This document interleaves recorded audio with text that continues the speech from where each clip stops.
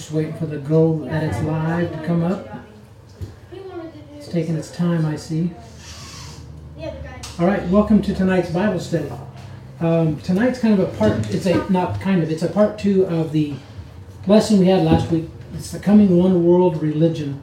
And this is, again, like I said last week, this is one of the studies that I have to brush up on from time to time. It's probably the topic that I cover the least, although, you know, a discussion that we were having before we started recording, and it's been coming up a lot for me lately with the Palestinian movement and the protests going on. It's probably a good idea to kind of rehash some of this one world religion, because we're going to end up there at some point, and there's scripture to back it up. But really, I want to alert your attention. Our country has started attacking some of the Houthi rebel sites in Yemen, and they are heavily backed by Iran. It's happening as we speak. So we're going to touch on that as soon as we finish this lesson. It'll be a big part of tonight's discussion, and I'll try to bring everything current to that moment as soon as the lesson ends. So let me get things ready to go. Okay. And we'll see you all on the other side.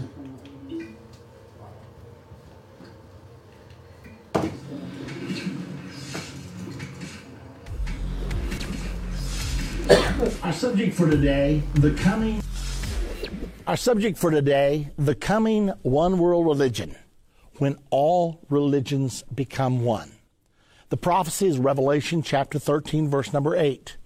And all that dwell upon the earth shall worship him, whose names are not written in the book of life of the Lamb slain from the foundation of the world. So all will worship the Antichrist and his one world religious system, except those whose names are in the Lamb's book of life. Now, the Bible teaches us that there's a penalty for all of those people that in fact do end up conforming to this one world religious system. Revelation 13:15 tells us, and he, speaking of the false prophet, had power to give life unto the image of the beast, the image of the Antichrist, that the image of the beast should both speak and cause that as many as would not worship the image of the beast should be killed. And then in Revelation 13:16, it tells us another penalty. And he causeth all, both small and great, rich and poor, free and bond, to receive a mark in their right hand or in their foreheads, and that no man might buy or sell, save he that had the mark or the name of the beast or the number of his name. So those who will not conform to the one world government and the one world religion, those who will not worship, will be killed, or they will be placed under economic boycott. The prevailing theory today is that there are two root causes of war on earth: conflicts between nations, conflicts between religions. The perceived solution is, well, let's just abolish nations and let's move into a new era of global governance. And furthermore, let's get rid of the conflict among religions by bringing about some form of religious agreement on earth. So one world government, one world religion, we will have banished war from the earth, and we can then have peace. Now, in a previous lesson, we studied the prophecies about the coming one world government. It is going to happen. It's happening now. In this lesson today, we will learn what the prophecies actually say about the coming one world religion.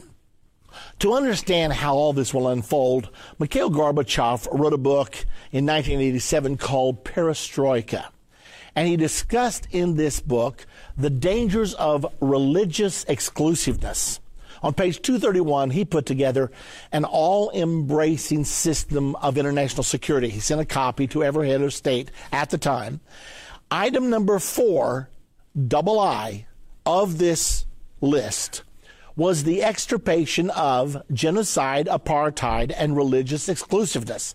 To extirpate means to kill off. And so he would say we must kill off, we must abolish all genocide, apartheid, and religious exclusiveness. Now, it's interesting that he places religious exclusiveness in the same category as genocide. We know that genocide is causing physical harm or mental harm to a minority, whether it's a racial minority, a religious minority, a sexual minority, whatever it may be. But to cause physical harm, and this is the kicker, or mental harm. We're reaching the time in society now where you can perform a hate crime without ever hurting anyone. All you have to do is say the wrong things. Well, not only is there genocide mentally, but there is also harm against a person for religious exclusiveness. You're considered religiously exclusive if you believe that your religion is the only way and that people must be saved through a certain religion or else they're not saved at all. For example, Jesus Christ said, "Except you believe that I am the Messiah, you will die in your sins." Also in the scriptures it tells us, "Neither is there salvation in any other, for there's none other name under heaven given among men whereby we must be saved." Now these types of beliefs would be considered extreme religious exclusiveness. Because Jesus was religiously exclusive. He said, "I am the door to the sheepfold. Anybody that climbs up any other way, the same is a thief and a robber." However, Mikhail Gorbachev said, we must abolish all religious exclusiveness, and you need to embrace my religion is valid. I need to embrace your religion is valid, whether we believe it or not, because nobody knows the truth anyway, so my truth may not be your truth. That's the concept that's afloat today among the intelligentsia of our world, and it's filtering down into the general populace. So what's the perceived solution for religious exclusiveness? It's religious inclusiveness or interfaithism. That means your religion, if it's good for you, I respect it and I don't argue against it. You respect my religion. Everybody respects everyone. We validate everyone, and thus we remove religious conflict. Now, this term interfaithism is somewhat of a new term among us. However, many of our huge political leaders today actually embrace interfaithism. One of those is President George W. Bush. I have a clip for you showing his opinion about the religions of the world. Listen to it. Let me ask you some questions about faith, which is a tough subject to talk about. Do we all worship the same God, Christian and Muslim? I think we do. We have different routes of getting to the Almighty. Does bin Laden, does Abu Musab al-Zarqawi pray to the same God that you and I do? I think they pray to a false God. Otherwise, they wouldn't be killing innocent lives like they have been. Do Christians and non-Christians, do Muslims go to heaven, in your mind? Yes, they do. We have different routes of getting there. But I want you to understand, I want your listeners to understand, I don't get to decide who goes to heaven. The Almighty God decides who goes to heaven. So there you have it. President Bush says Muslims, Jews, Christians all pray to the same God. They're all going to heaven. That's what we call religious inclusiveness or interfaithism. Now, our present president, Barack Obama, also believes in interfaithism and pushes it at every opportunity. At his inauguration, there were 3 inaugural services. At the first service, he had Muslims and Jews to pray. At the second inaugural service, he had a homosexual Episcopalian, Bishop Gene Robinson, to pray. At the third service, he had evangelical Rick Warren to pray.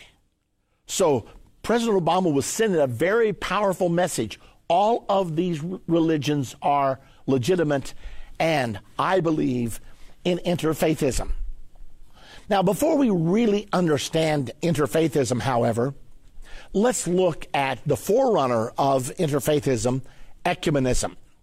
Ecumenism is simply the movement promoting unity among Christian churches or denominations.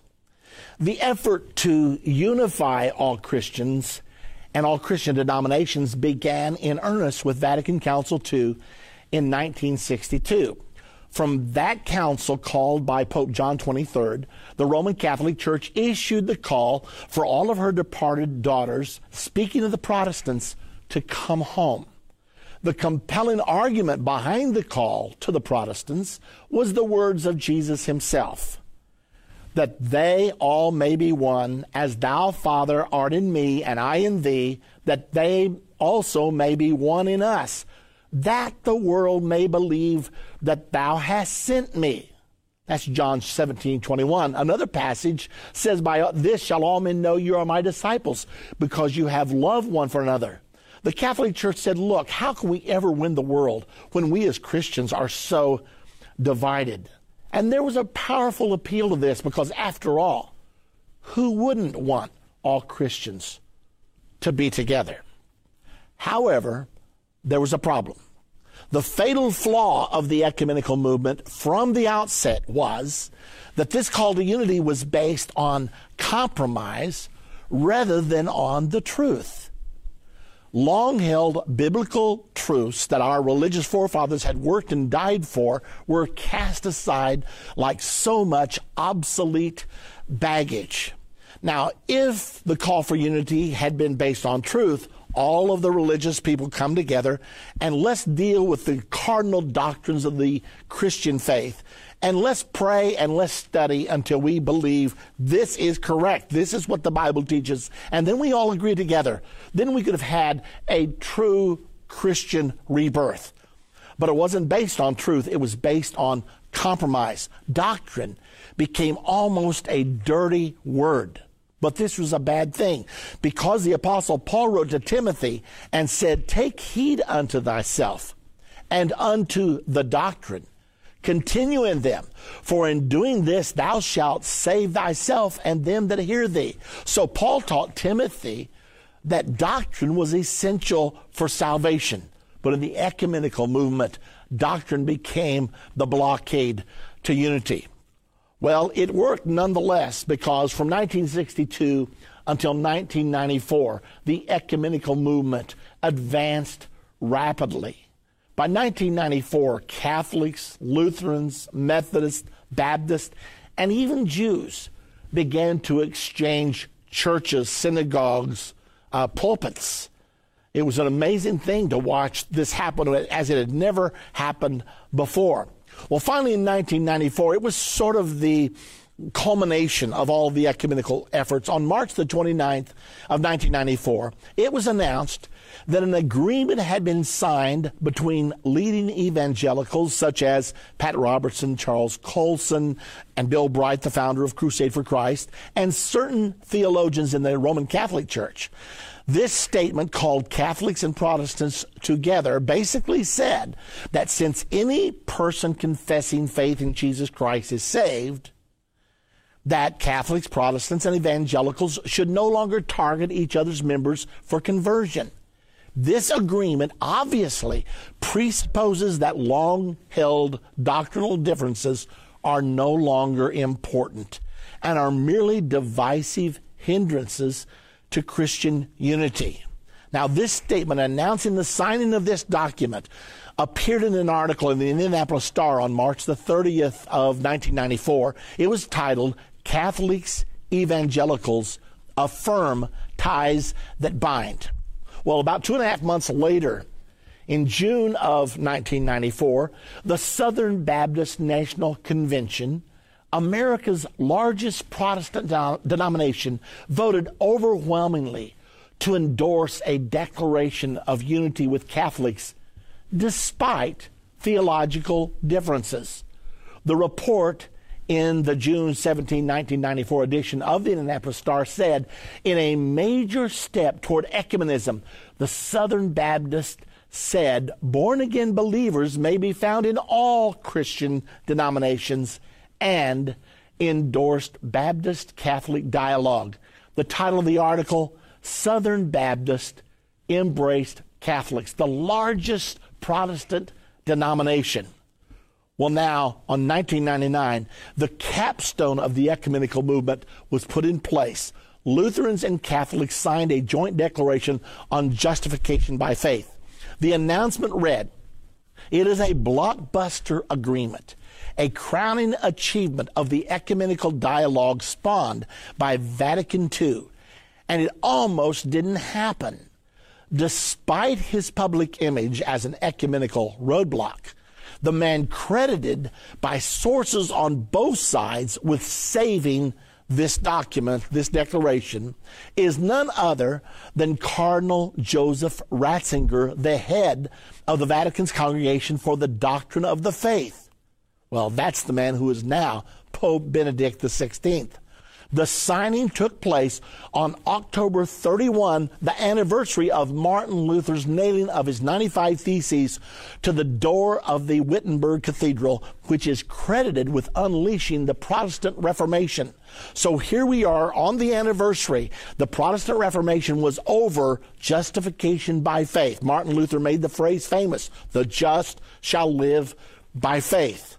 Well, now then, Lutherans and Catholics have put together a theological paper agreeing on what that means. So the very thing that caused the Reformation now is put aside and agreed upon.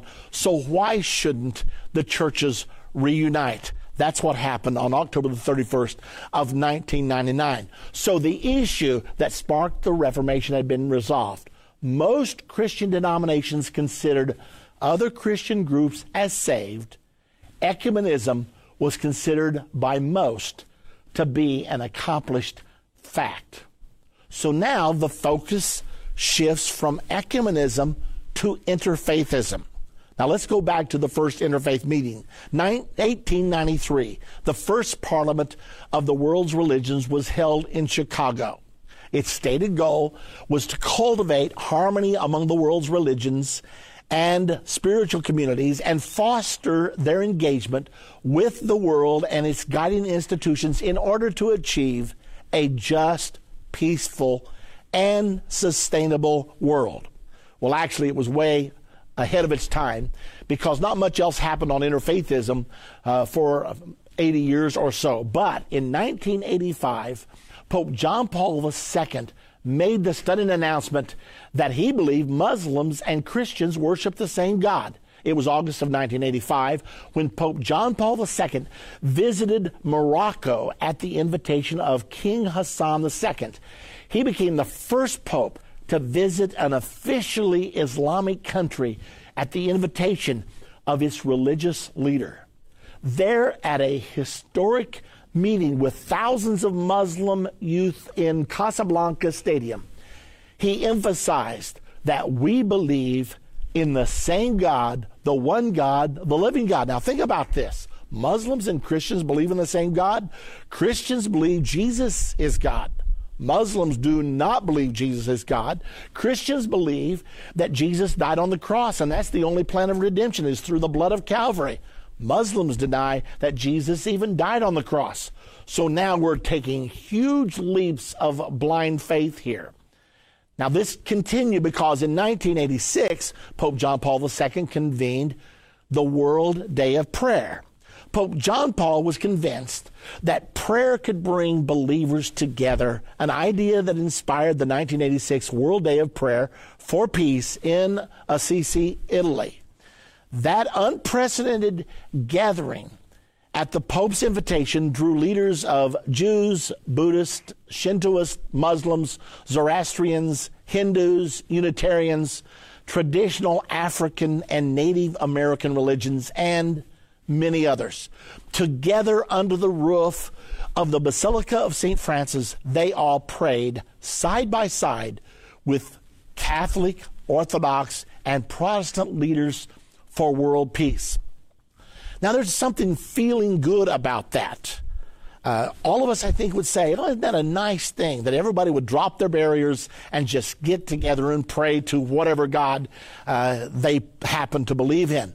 Before we decide this is good, though, I do want to ask you this question.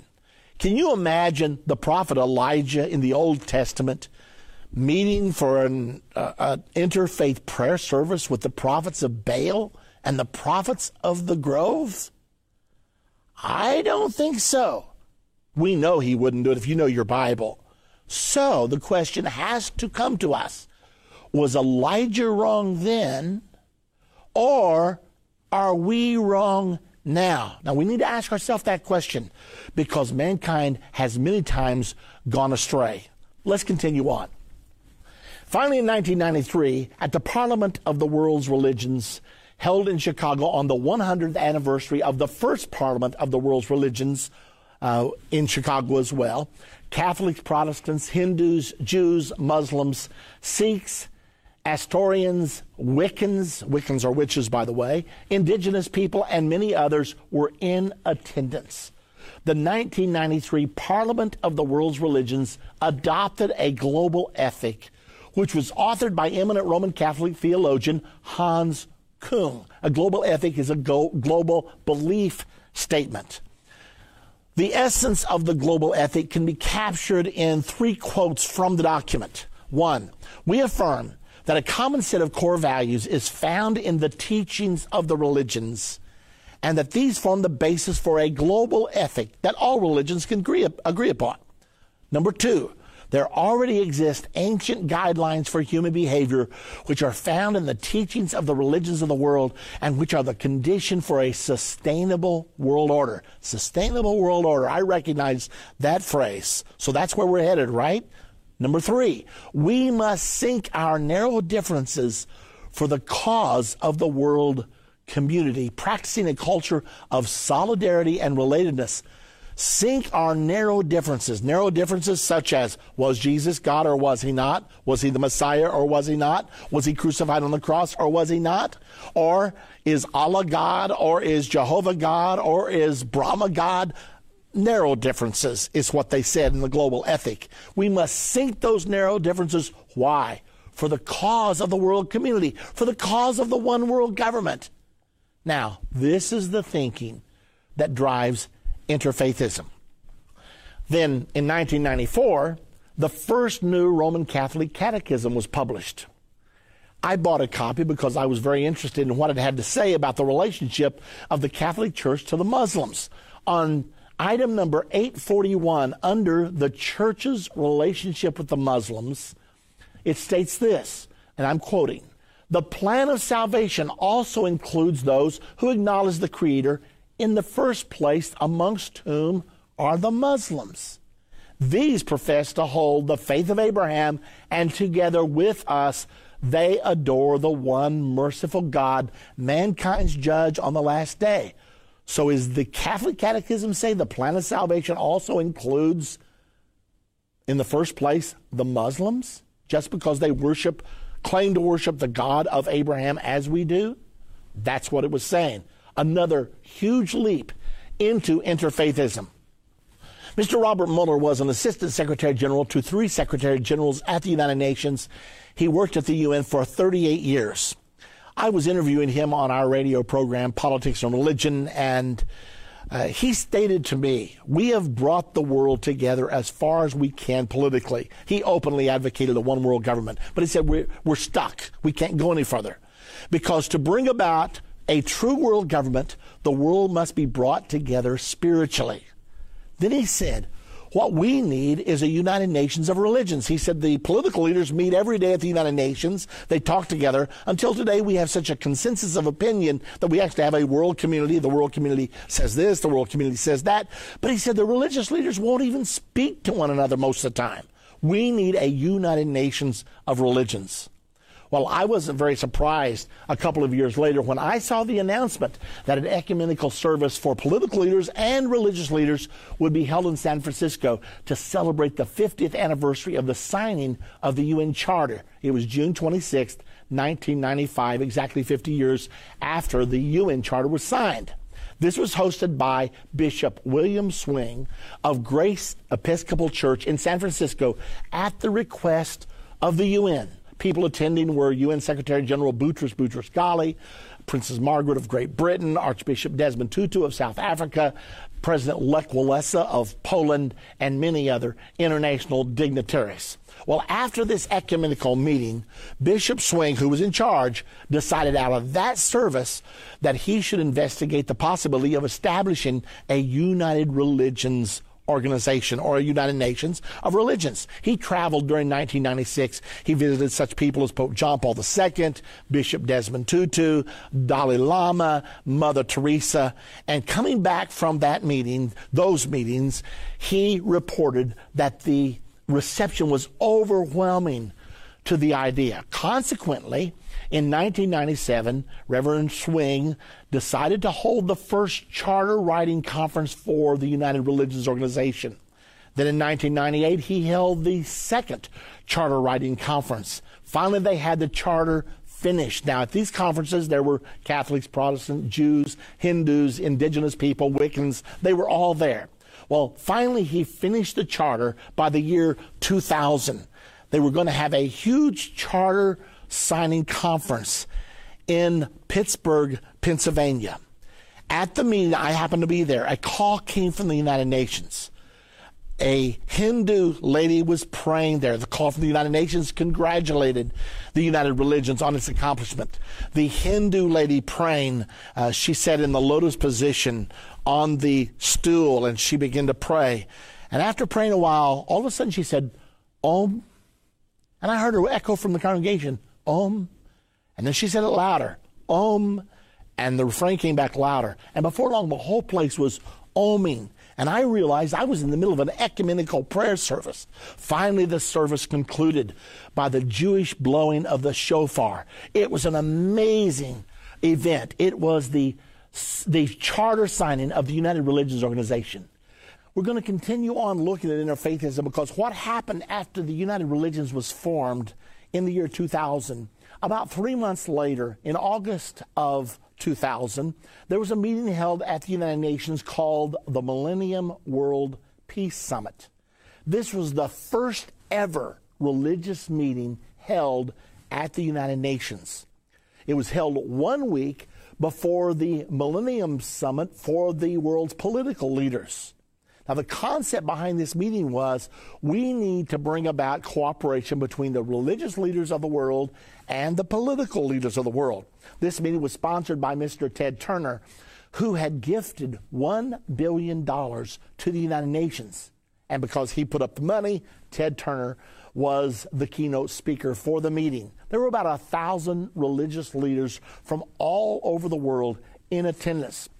The goal of the World Peace Summit was to convene and to coordinate religious and spiritual leadership as an interfaith ally to the United Nations in its quest for peace, global understanding, and international cooperation.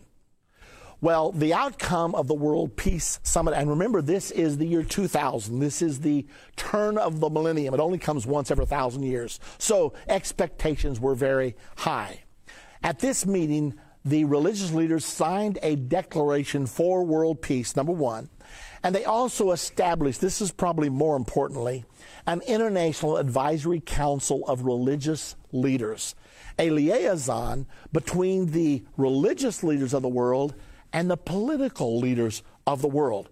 The purpose was to engage religious leaders in promoting the plans of the world community or the one world government instead of working against them.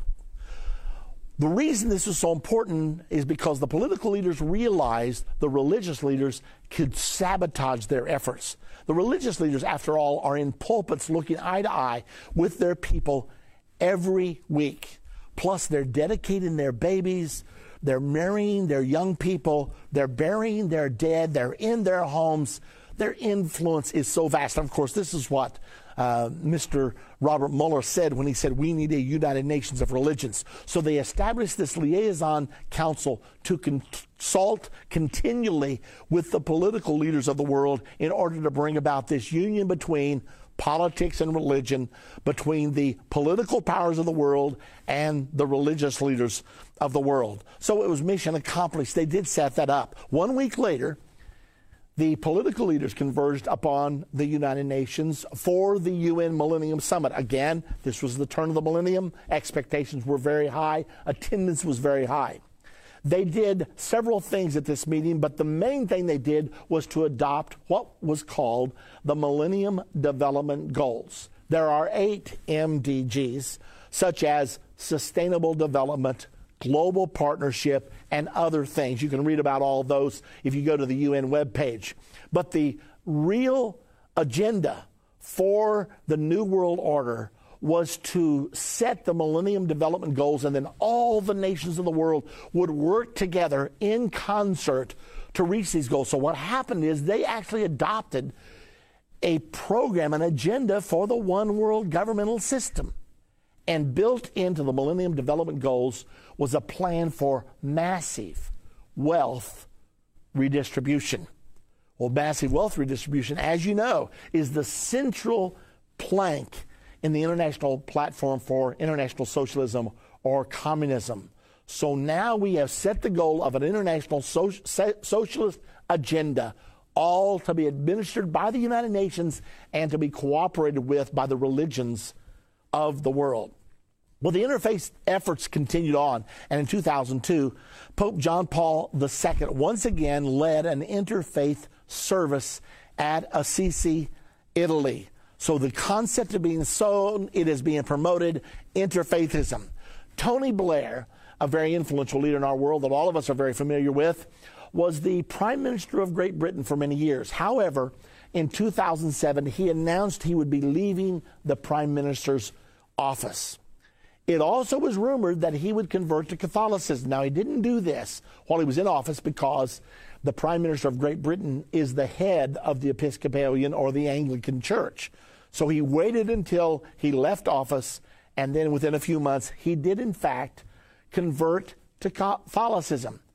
But that wasn't all of the story, because the next year, 2008, he founded a new organization called the Tony Blair Faith Foundation. And he said, because of globalization moving us all closer together, we need a foundation that will re-educate the world so that religions can learn how to get along together in this ever closer society. He actually launched a curriculum at Yale University called Faith and Globalization, and he became a guest lecturer there. The course has since spread to other prestigious colleges as well. Now, beyond that, in 2010, realizing he needed to reach more than a few prestigious colleges, he launched a new curriculum called Face to Faith. It was a project to reach the high schoolers of our world. He entered into a partnership with Bill Clinton and his Clinton Global Initiative, and they decided to take this new curriculum and promote it to schools worldwide. Now, the plan is this. Every student will have a computer on their desk. It will be linked to a person of another religion somewhere around the world. A Christian will be linked to a Muslim, or a Muslim to a Buddhist, or a Buddhist to a Jew. And these young people will then discuss with one another, get to know each other, and especially emphasize their common points of agreement so that possibly we can draw closer together. Now, remember the global ethic that Mr. Hans Kuhn penned? This is part of the area with so much we agree on that we need to sink the narrow differences that keep us apart so that we, in fact, can form a global community. The dream is one world government and one world religion. Well, here you see the culmination of the interfaith movement. Pope John Paul II, this happened actually May the 6th of 2001, at a mosque in Damascus, Syria. Pope John Paul is seen kissing the Quran. Amazing. It's almost hard to believe. Well, the latest development on interfaithism, in 2011, Pope Benedict XVI has already announced he will return to Assisi, Italy, and invite all of the religions there once again for a common prayer time. Okay, let's pause and let's assess what we're actually talking about here. Interfaithism realizes there are two major religions on the earth: Islam and Christianity. Islam claims about 1.57 billion followers, which is 23% of the world's population. Christianity claims 2.2 billion followers, which is 33% of the world's population. So you've got 1.1 billion Catholics, 1.1 billion Protestants. Together, between Islam and Christianity, you have 56% of the world's population. So the interfaithists say, if we can just get cooperation between the Muslims and the Christians, if these two religions could form an alliance together, they could bring the entire world together. But now we have to ask, will interfaithism be successful? European leaders are in agreement that multiculturalism has failed. I mean, for some time in Europe especially, it's so filled with Islam that the leaders of Europe were trying to be broad-minded and magnanimous, and so they made special leeway for the Islamists. But what they found was that the Muslims did not want to integrate into French society, German society, British society. They wanted to come in and be so strong that they would change the society to be like them. So recently, French President Nicolas Sarkozy has followed the lead of British Prime Minister David Cameron and German Chancellor Angela Merkel. Sarkozy said, it's a failure. The truth is that in all our democracies, we've been too concerned about the identity of new arrivals and not enough about the identity of the country receiving them. Merkel contends multiculturalism has totally failed in Germany. Cameron of Great Britain says it has left young British Muslims vulnerable to radicalism. So, has interfaithism failed? Will it be the religion of the Antichrist and the false prophet of the end-time one-world government and the one-world religion? Or if it's failed, what can we expect to actually happen? Well, there have been many articles written in the last few years about a possible clash of civilizations because the world of Islam is so different and so strong in its beliefs to the Western societies. Many people have said it's never going to work. Eventually there's going to be a war, a clash. Well, the Bible happens to prophesy just such a war. It's Revelation chapter number 9, verse 13 through 16. And it states there, a war is coming. In verse 15 it says that a war is coming that will kill 1/3 of mankind. 1/3 of the human race will be wiped out in this unprecedented war. Now, I'm telling you, that's what the Bible says, and the prophecies always come to pass. World War III, according to this passage, will start from the Euphrates River. Let me point out to you that 100% of the Euphrates River is Muslim.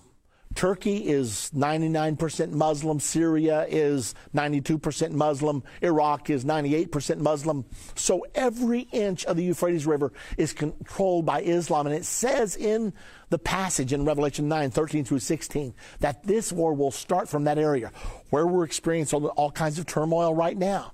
So the war is going to be involving Islam, and the United States will undoubtedly be involved because we are the prominent force in the Middle East right now. We have troops everywhere. We have 236,000 troops stationed in the Euphrates River Basin right now. We're involved in every conflict, whether it's Iraq or Afghanistan or Pakistan, wherever you want to talk, Libya. The United States ends up being involved.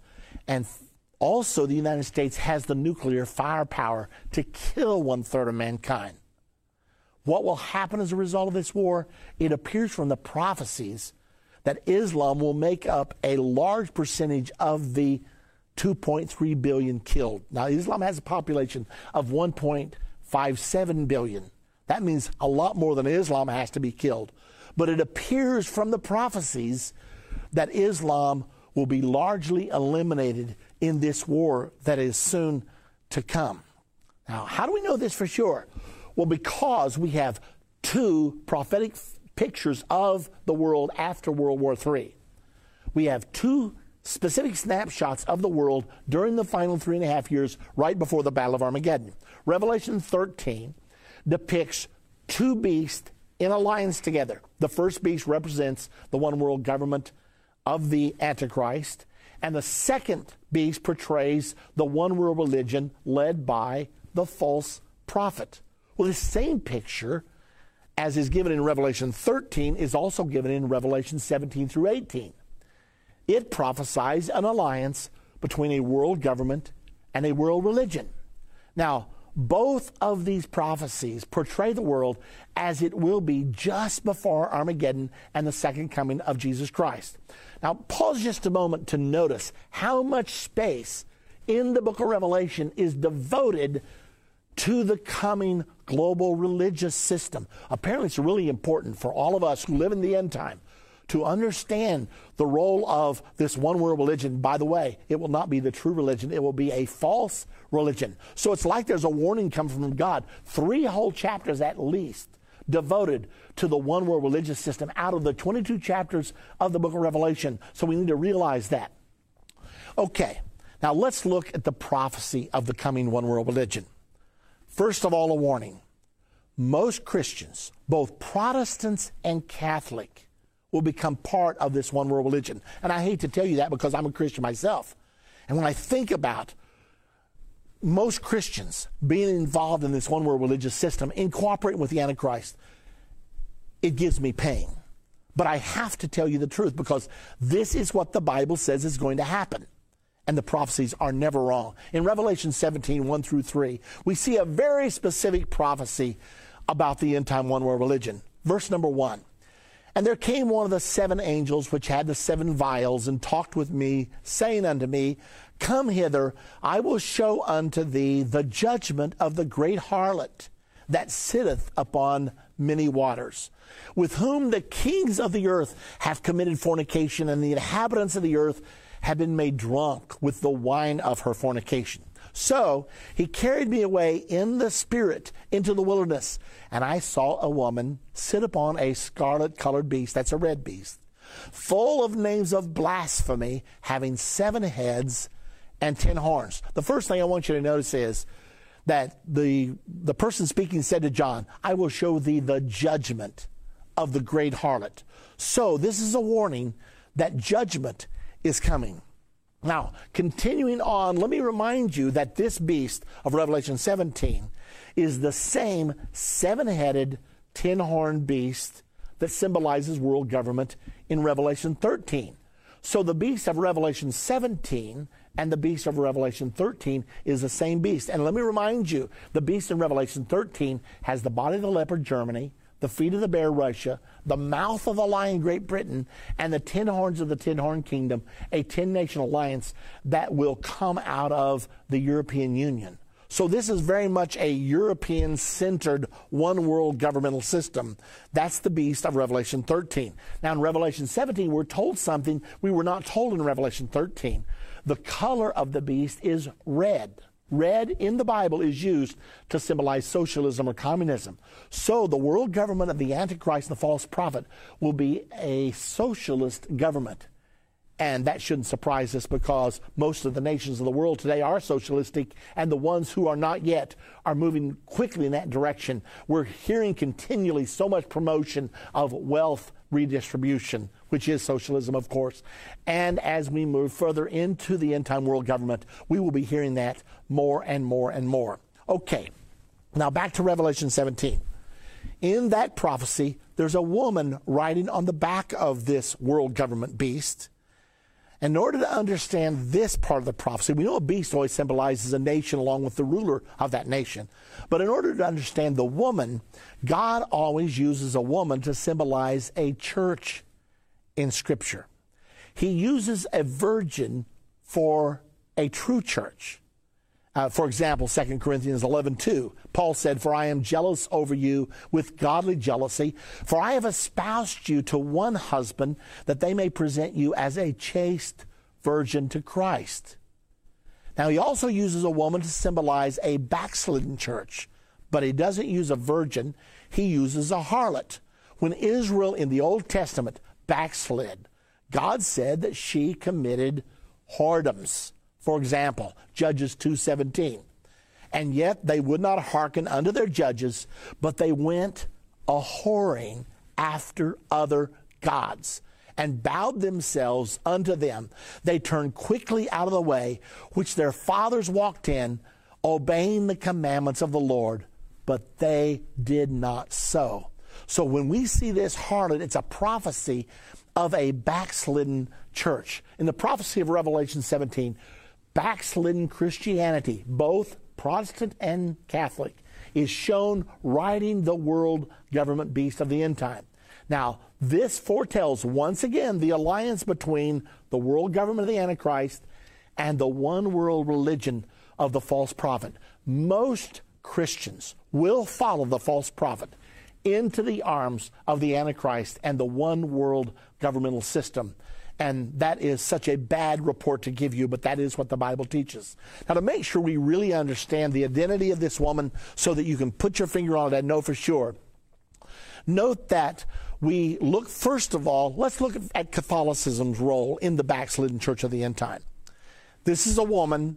We can find out her identity. Revelation 17:18 tells us, the woman which thou sawest is that great city which reigneth over the kings of the earth. So point number one, the woman is a city. It's easy. However, the Bible also tells us that the woman sits upon many waters. That's in verse number 1. So what do the waters symbolize? The 15th verse of Revelation 17 tells us, the waters which thou sawest, where the horse sitteth, are peoples and multitudes and nations and tongues. So the woman is a city, and yet she presides over a vast international system of peoples, multitudes, nations, and tongues. Now, the beast has 7 heads. In this prophecy, the 7 heads have a special meaning. Verse number 9 tells us that meaning. And here is the mind which hath wisdom. The 7 heads are 7 mountains on which the woman sitteth. Now, the woman's a city, right? That's what we learned in verse number 18. So, the 7 heads are 7 mountains on which the city sitteth. I'd heard all my life that Rome was the city of 7 hills, but I wanted to know that that was really true for myself. So I went off to the library and I opened the encyclopedia to Rome, and there it was. Rome, the city of 7 hills. Well, I was really shocked when I stood in Rome in 1993, my Roman Catholic guide, he gathered all of us outside the Colosseum. And he proudly said, if you'll look here, you can see several of the famous 7 hills of Rome. And he said, there's Avignon, there's Palatine, and he went around naming the 7 hills. And I already knew this scripture, and my eyes are getting bigger, and I am absolutely shocked at what I am hearing. Another clue to the identity of the woman is verse number 4. And the woman was arrayed in purple and scarlet color, and decked with gold and precious stones and pearls, having a golden cup in her hand, full of abominations and filthiness of her fornication.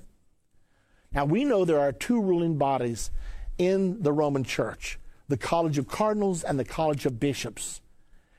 It is church official policy that cardinals wear red while bishops and non-cardinal archbishops wear purple. If you'd like to check that out, it's in an article, More Than You Wanted to Know About Cardinals, from the Criterion, July 1, 1988. Okay, now that's the Catholic side of the Christian prophecy.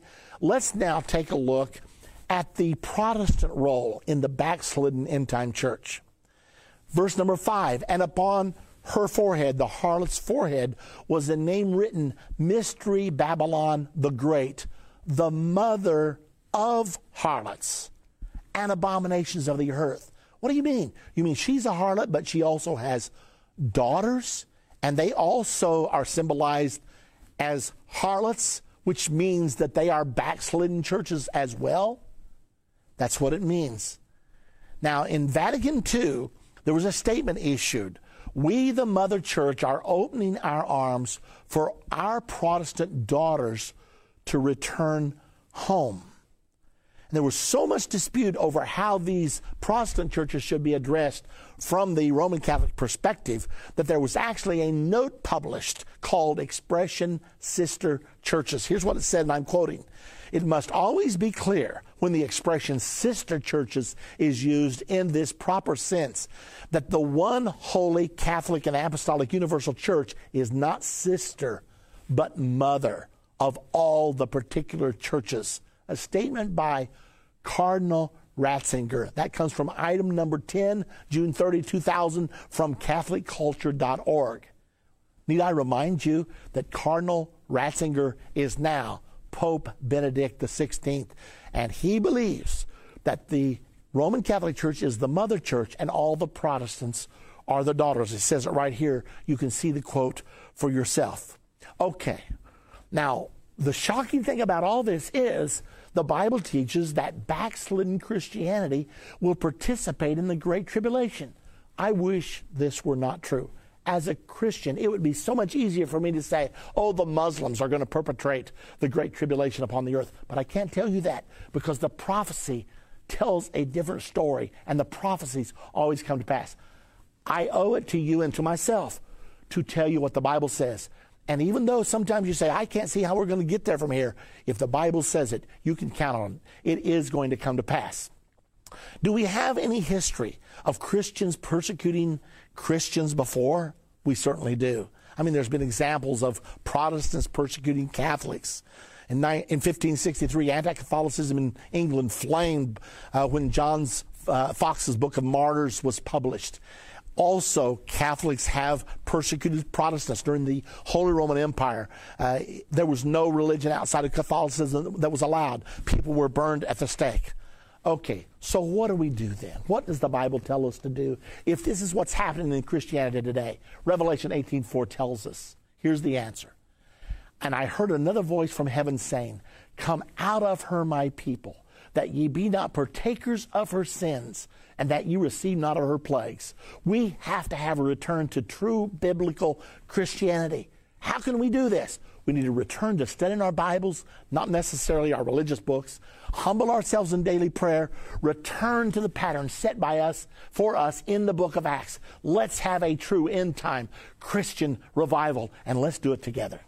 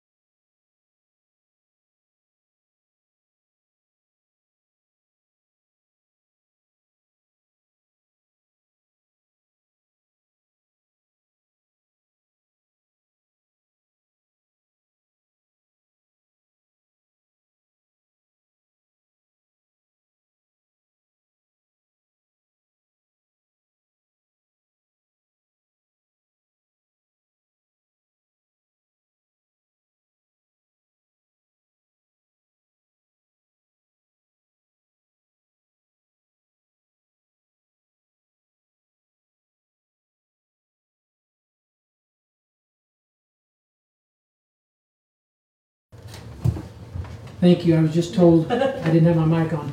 I hadn't gone down much of a road yet.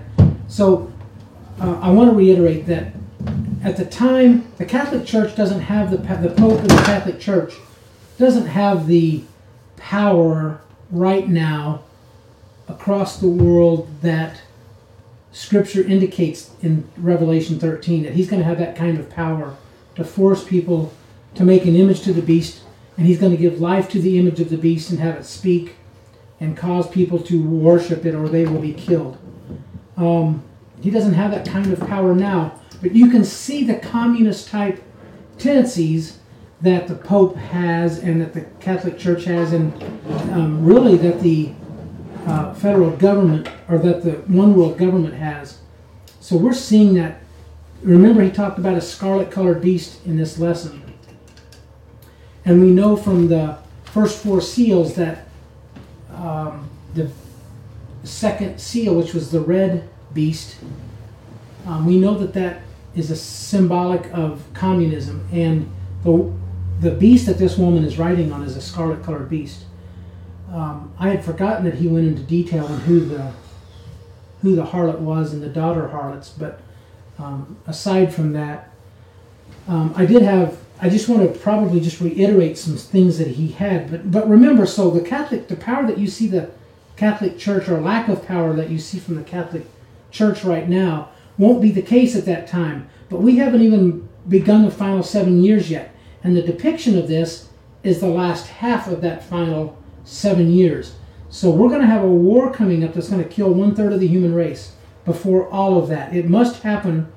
If you look at Scripture as to the timing of the sixth trumpet, it must happen prior to the Antichrist being revealed. So it'll happen then or before. We don't know now which will happen first, the war, and we're going to get to this prophecy of the war in just a little bit because it's on our plate as we speak. But we're looking for what will enhance the power of what we will know as the false prophet, or right now we know as the Pope. So it probably won't be this Pope, but the chair of the Pope, the papal see, if you will, whoever sits in that seat at the time of the Antichrist will be the false prophet. So I want to just reiterate a couple of points, because it's talking about where he gets his power. And he exerciseth all the power of the first beast. And it's talking about the false prophet here. So it's talking about the Pope at the time. And he exerciseth all the power of the first beast before him, and he causeth the earth and them which dwell therein to worship the first beast, whose deadly wound was healed. He's not talking about the Antichrist in this verse. He's talking about the one world government. And he's already doing that. And he doeth great wonders, so that he maketh fire come down from heaven on the earth in the sight of men. Now, whether this will be an actual demonic miracle or whether it will be an AI-generated something, but it says in the sight of men, so apparently he will pull that off. I have an idea as to when I think that will happen, but there's no scripture for it. And he deceiveth them that dwell on the earth by the means of those miracles which he had power to do in the sight of the beast, saying to them that dwell on the earth, that they should make an image to the beast which had the wound by a sword and did live. So he's going to have the power at that time to do that. Now here's the one thing that I really wanted to, that really caught my attention just a little bit ago. Because it's talking about in verse 12, and he exerciseth all the power of the first beast. Let's jump back a few verses, because it talks about that power, and it's talking about the one world government in this instance. And in the first couple of verses of Revelation 13, it tells us that it's this combo beast of mouth of the lion, feet of the bear, 10 horns of the 10-horn kingdom. But then it says, and they worshiped the dragon, which gave power unto the beast. The dragon is Satan, the old serpent, Satan himself. And they worship the beast, saying, who is like unto the beast? Who is able to make war with him? So the power that it's referring to in 12, we can refer back to this, because it's the power that was also given to the beast, the one world government, which is Satan's power. So that's how we know that the false prophet will be getting his power from Satan. It's directly coming out of Scripture on that. And then everything else that I had is for this Iran news, the Yemen news. I was going to bring up the thing about Christians are for Palestine, like they're with Palestine and the war and everything. Yeah, and I'm hearing a lot of that. Just in visiting, for some reason, there's just a pronouncement of people backing the Palestinian movement that consider themselves Christian. You know, Revelation 12:14 tells us that Satan is going to come down from heaven. He's going to be banished to the earth. It appears he's going to inhabit the body of, he's going to possess the body of what we would know as the Antichrist. That's what it appears. And he's going to make war against the saints, and he's going to make war against the nation of Israel. So he's not taking any chances. He's going after anybody that God considers his people. But I do recall in Genesis where God said, I will make a covenant, talking to Abraham, I'll make a covenant with thee and thy seed forever. Now, I don't recall forever ending with the Old Testament and where the New Testament picks up and goes, well, that was the end of that forever. Now we'll start a new forever. So it's still God's chosen people. Scripture tells us that he has blinded them temporarily. Blindness doth in part happen to the Jews until the fullness of the Gentiles be come in. But eventually Scripture says that all of Israel shall be saved. And you can look that, just do a search, all of Israel shall be saved in the KJV. But because God is going to bring all nations against Jerusalem to battle, and you see that in Zechariah 14. And my whole point to this is a lot of these prophecy scriptures that we look at that kind of give us an indication of the mindset of people in this time frame, and the mindset of what's going on with the one world government and what Satan's goals are, and the goals that, everything we fight is a spiritual battle. So when you see a person or a leader going in the wrong direction, it's a spiritual battle. He's listening to the wrong spirits. Mm-hmm. And these spirits have been around a lot longer than the lifespan of a man. So you start back in the late 1800s for the United States, and you can see this push to turn this Titanic nation, turn the Titanic around. They've been turning it since the late 1800s. So if you look at all these prophecies of how the mindset of the majority of people are going to be, their anti-Semitism will come up again. Because Matthew 24, Jesus himself speaking, he says, then will be, when the Antichrist stands in the temple of God claiming to be God, he says, then shall be great tribulation such as never been before, nor ever again shall be. Mm-hmm. So you think the Holocaust was bad. It's going to be worse than that. As soon as the Antichrist stands in the newly built temple, which hasn't started yet, it'll have to be approved in the peace agreement that is not too far down the road, I wouldn't imagine. As soon as they start building that third temple, 3.5 years in, the Antichrist is going to stand in the temple of God claiming to be God. Scripture calls that the abomination of desolation. Something about that move, that Antichrist, this world leader standing in the newly built Jewish temple, something about that draws the ire of the Palestinian people.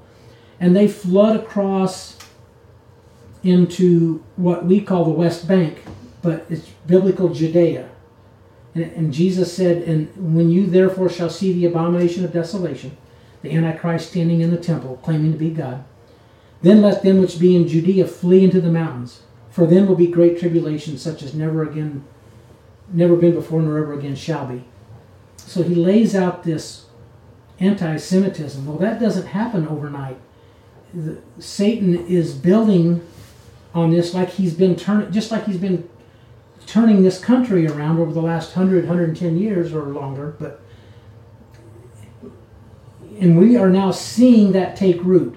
So if you consider yourself Christian and you're watching this video right now, let me lay it out this way, because there appears to be a lot of Christians that are against the Jewish people and for the Palestinian people in this war going on right now. And I get it. Some of the Palestinian people may be innocent. And as far as I can tell, the Israelis do the best they can. It's a war. It's not a good scenario. But they are doing the best they can to preserve human life on the civilian side, and to only go after Hamas and those bad actors. They've even made a few mistakes and killed some of their own hostages. It's not a pretty situation. Nobody likes this. But if you're on the side of the Palestinians, just let me say it this way, and this is what I said earlier.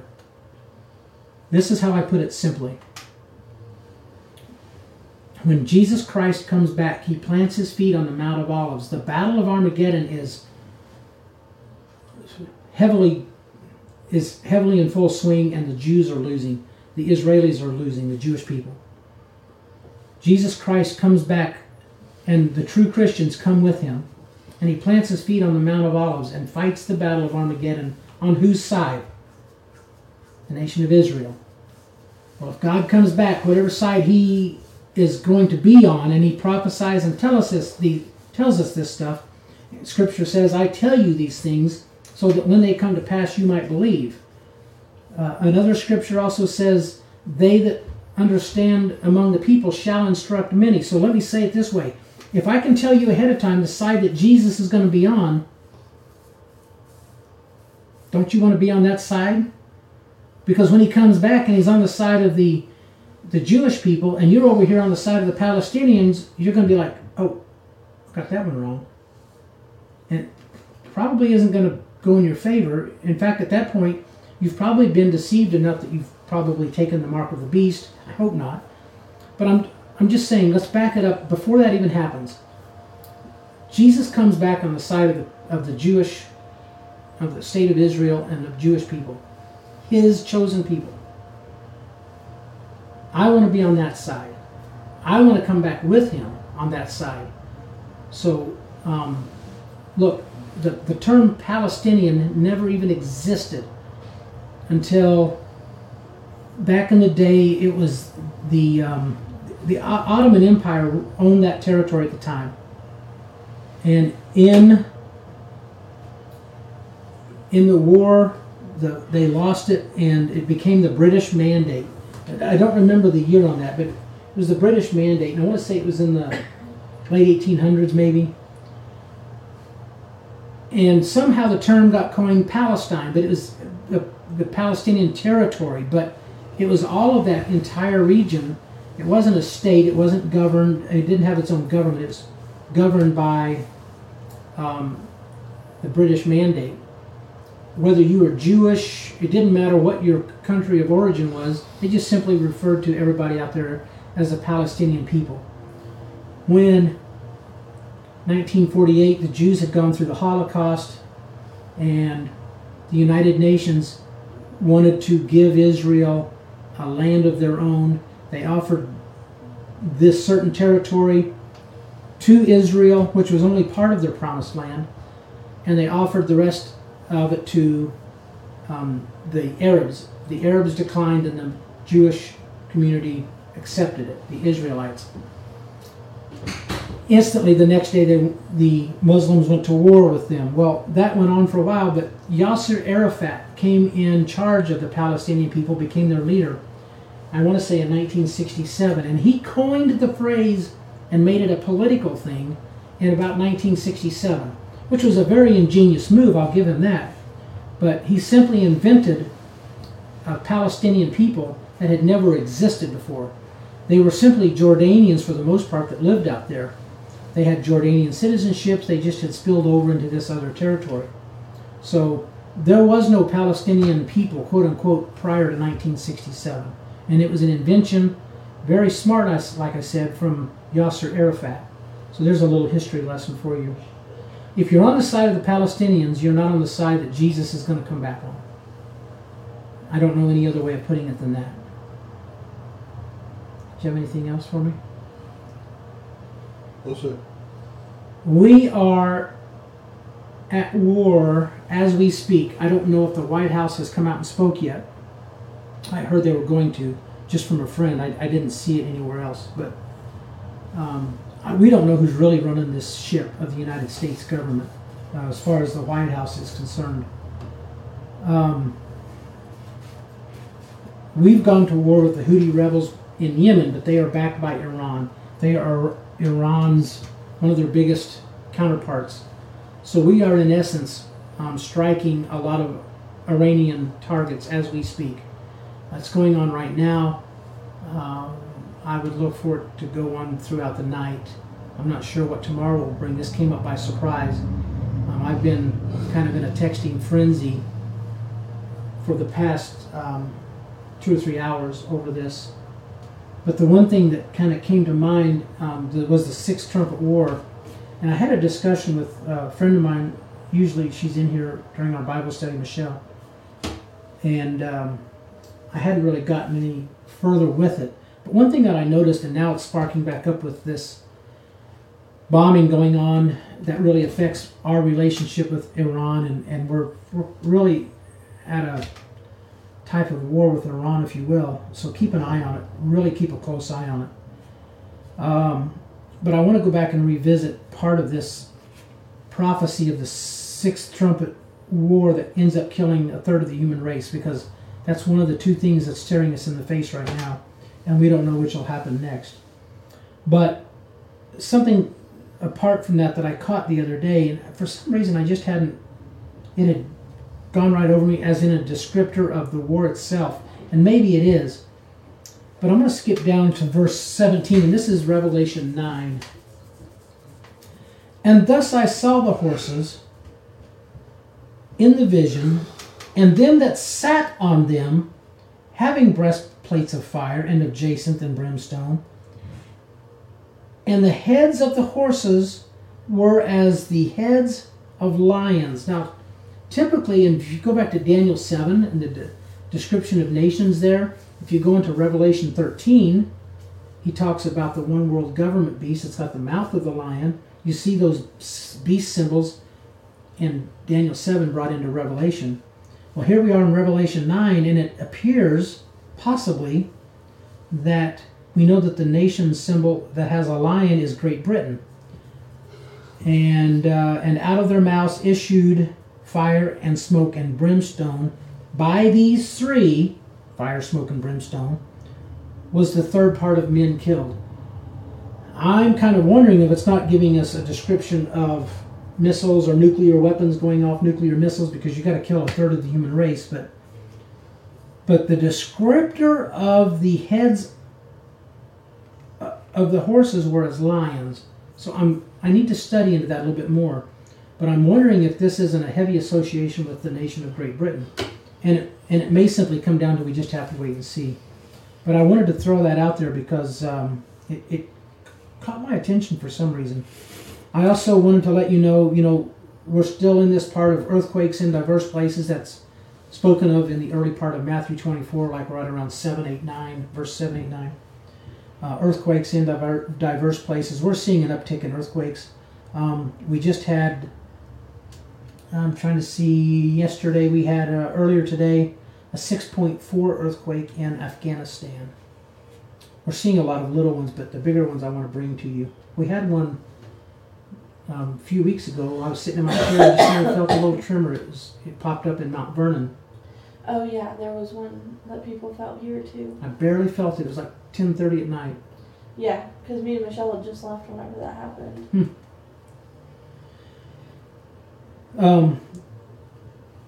Do you guys have anything? We are ending on an early note tonight. All right. Let me do a real quick deal. But I want to urge you, I guess I should say, keep an eye on it, because keep an eye on this situation that's going on with Iran and Yemen and Iran. The other thing I wanted to mention, Iran used to be called Persia. And as soon as I thought about that, my mind went back to Daniel 10, and I think verse 13, where Daniel had prayed. He had written all this stuff about the beasts and a temple being built, and a lot of this stuff he didn't really understand. Some of these were warring, there were prophecies, and he didn't understand them. Seeing these futuristic wars and probably nuclear weapons, things of that nature, and he didn't understand it. So he prayed to understand it. And I think he prayed, I want to say, for 21 days. And the angel appeared to him and told him, I heard you the first day, but let me see if it pops up here. I got it. It's Daniel 10:13. It is 10:13, okay. But the prince of the kingdom of Persia withstood me 1 and 20 days. The- 1 and The 20. prince. Read But- that part again. That very first part. But the prince of the kingdom of Persia The prince of the kingdom of Persia. withstood me 1 and 20 days.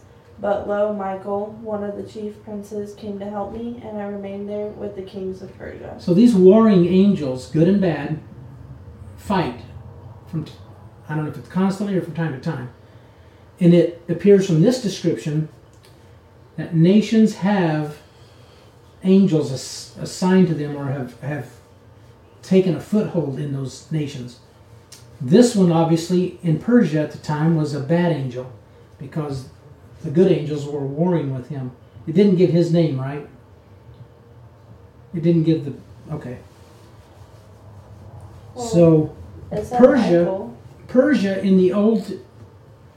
Up until just a few decades ago, what we now know as Iran was Persia.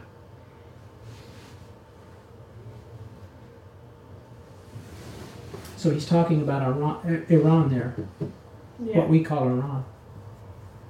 And then you hear all the time of the Medes and the Persians. That's the Persians. Next week's lesson, one of my favorites, the 7 trumpets. And we're going to talk about that 6th trumpet war that's coming up. And we're going to cover them all. We're going to see where we stand. As far as the trumpets are concerned, we haven't moved any further forward, thank God, from when Irvin gave these lessons in about 2010 to today.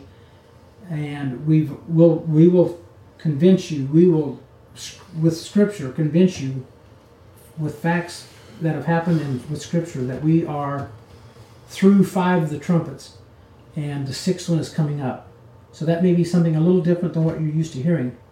But stick with us on this one. This is a fantastic lesson. And we will see you all next Thursday, right? Thursday. Thursday. In the video.